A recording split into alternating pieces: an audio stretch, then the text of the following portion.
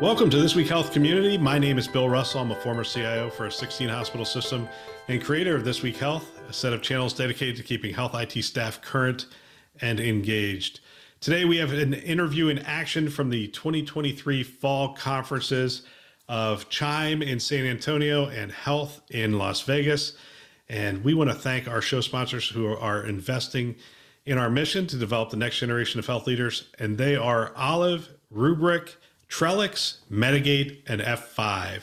Check them out at thisweekhealth.com. And here we go.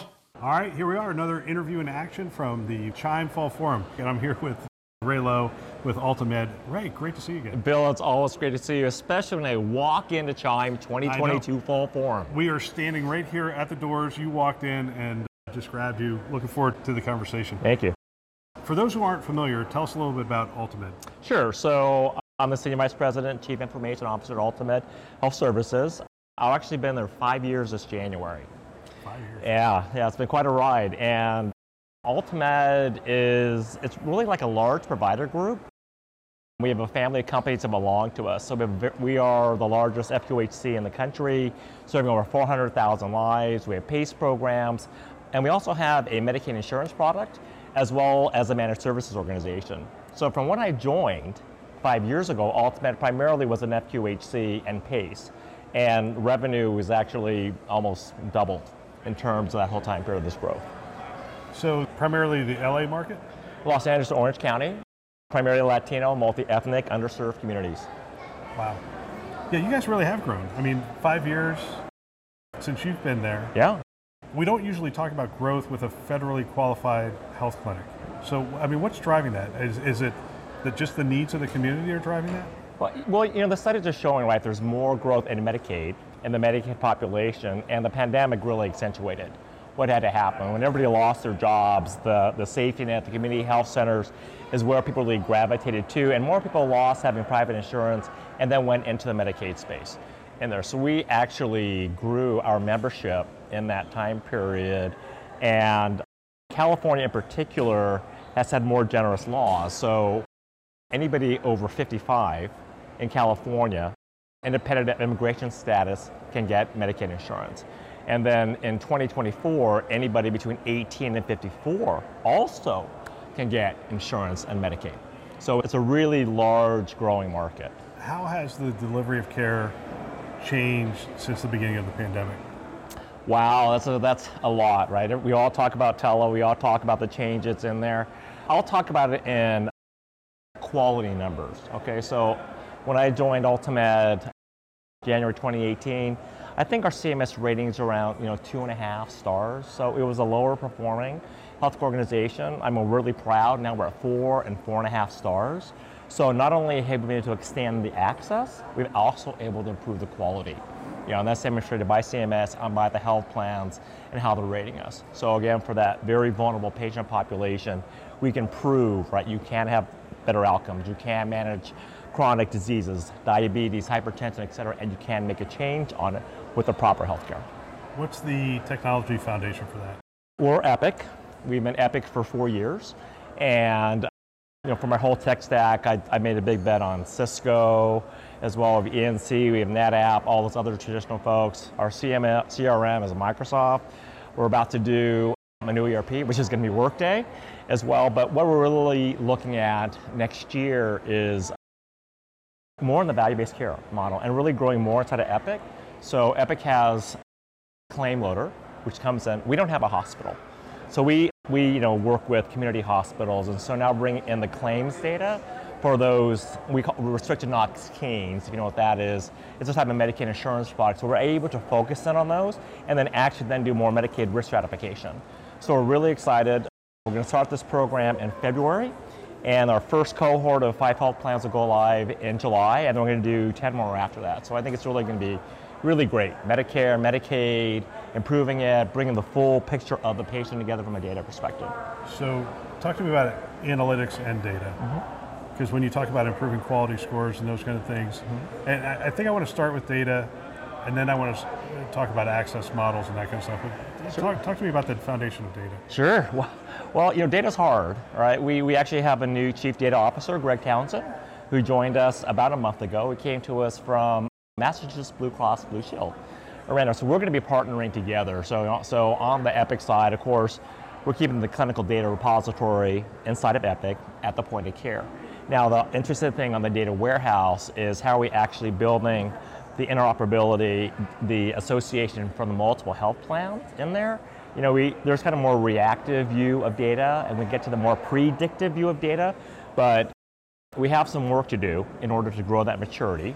And we've been a bit more siloed in terms of replacing a number of large systems, and now it's really focusing on that data and that data transformation to get to more of the predictive aspect of it in terms of what's happening. Talk to me about access. The community that you serve is interesting, and when you talk about the quality scores going up, it would lead me to believe that there's more interactions. Like they are able to interact with the physicians more, and they're able to get coaching on health and those kind of things. So talk about access a little bit. Yeah, so at the pandemic, February 29th, that's called the date, right? The pandemic started on February 29th, 2/29, ingrained in my memory. And we pivoted by April, everybody was closed. And I think, during the pandemic, we primarily did about almost all tele.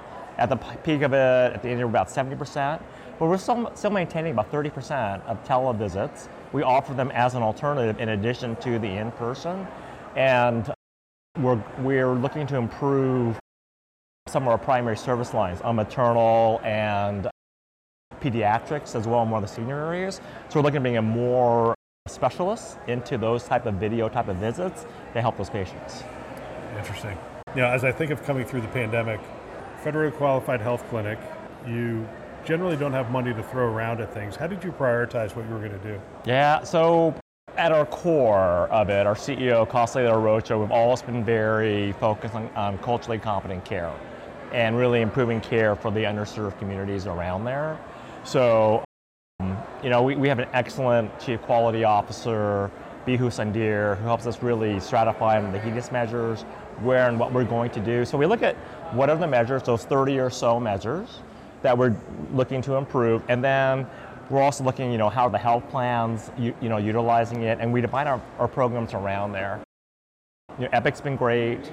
We have a clinical informatics teams, which is also part of my organization. I think I actually have about 10 positions, ironically, part-time on my staff, which is fabulous, right? Because you can change so much that happens in the organization, whether the predictive, the workflow, the training, all those different areas that impacts, the end users, around there. But it's looking at what are the quality goals that we need to meet, what are we doing to intervene, how are we doing it, and then with an executive position leadership, we have leaders that help us really understand what do we need to do. We're changing things around tele, we've done some other stuff in RPM, as well, and like tuning it around value-based care, transitions of care, hospitalization. It's a pretty interesting stack moving. All right, we'll get back to our show in just a minute. We have a webinar coming up on December 7th, and I'm looking forward to that webinar. It is on how to modernize the data platform within healthcare, the modern data platform within healthcare, and I'm really looking forward to the conversation. We just recorded 5 pre-episodes for that, and so they're going to air on Tuesday and Thursdays leading up to the episode, and we have a great conversation about the different aspects, different use cases around the modern data platform and how agility becomes so key and data quality and all those things. So great conversation, looking forward to that. Wednesday, December 7th at 1 o'clock. Love to have you join us. We're going to have health system leaders from Memorial Care and others. CDW is going to have some of their experts on the show as well. So check that out. You can go to our website, thisweekhealth.com. Top right-hand corner, you'll see the upcoming webinars. Love to have you be a part of it. If you have a question coming into it, one of the things we do is we collect the questions in the sign-up form because we want to make sure that we incorporate that into the discussion. So hope to see you there. Now back to the show. What does your governance model look like for taking on new initiatives? Yeah, that's great. So our CEO, right, so that's our strategy. So we have 5 strategic pillars: 1, value-based care, data, growth, people, and social determinants of health. So we look at how do things align within there. Last year we did a lot of focus on people are our most important assets, and that's part of our ERP program. And AltaMed actually in June announced a livable wage ahead of the state of California. The state of California is putting legislation out there That $25 an hour is supposed to be the minimum wage for a hospital worker. We actually moved to that in June, which is a bit disruptive to your revenue and other areas, but how are you going to make it up? Again, the governance model goes tied to those 5 pillars. Sorry, I spent a lot of time what we did last year on there. And then we really tied the initiatives around there. What are the outcomes in there this year? Again, it's a lot of focus going into value-based care, on the data. We're pretty good on the people aspects of it. We're also building on a nursing school as well, and a pipeline with Loma Linda University. I mean, there's just so many things happening at AltaMed. What are you most excited about for next year?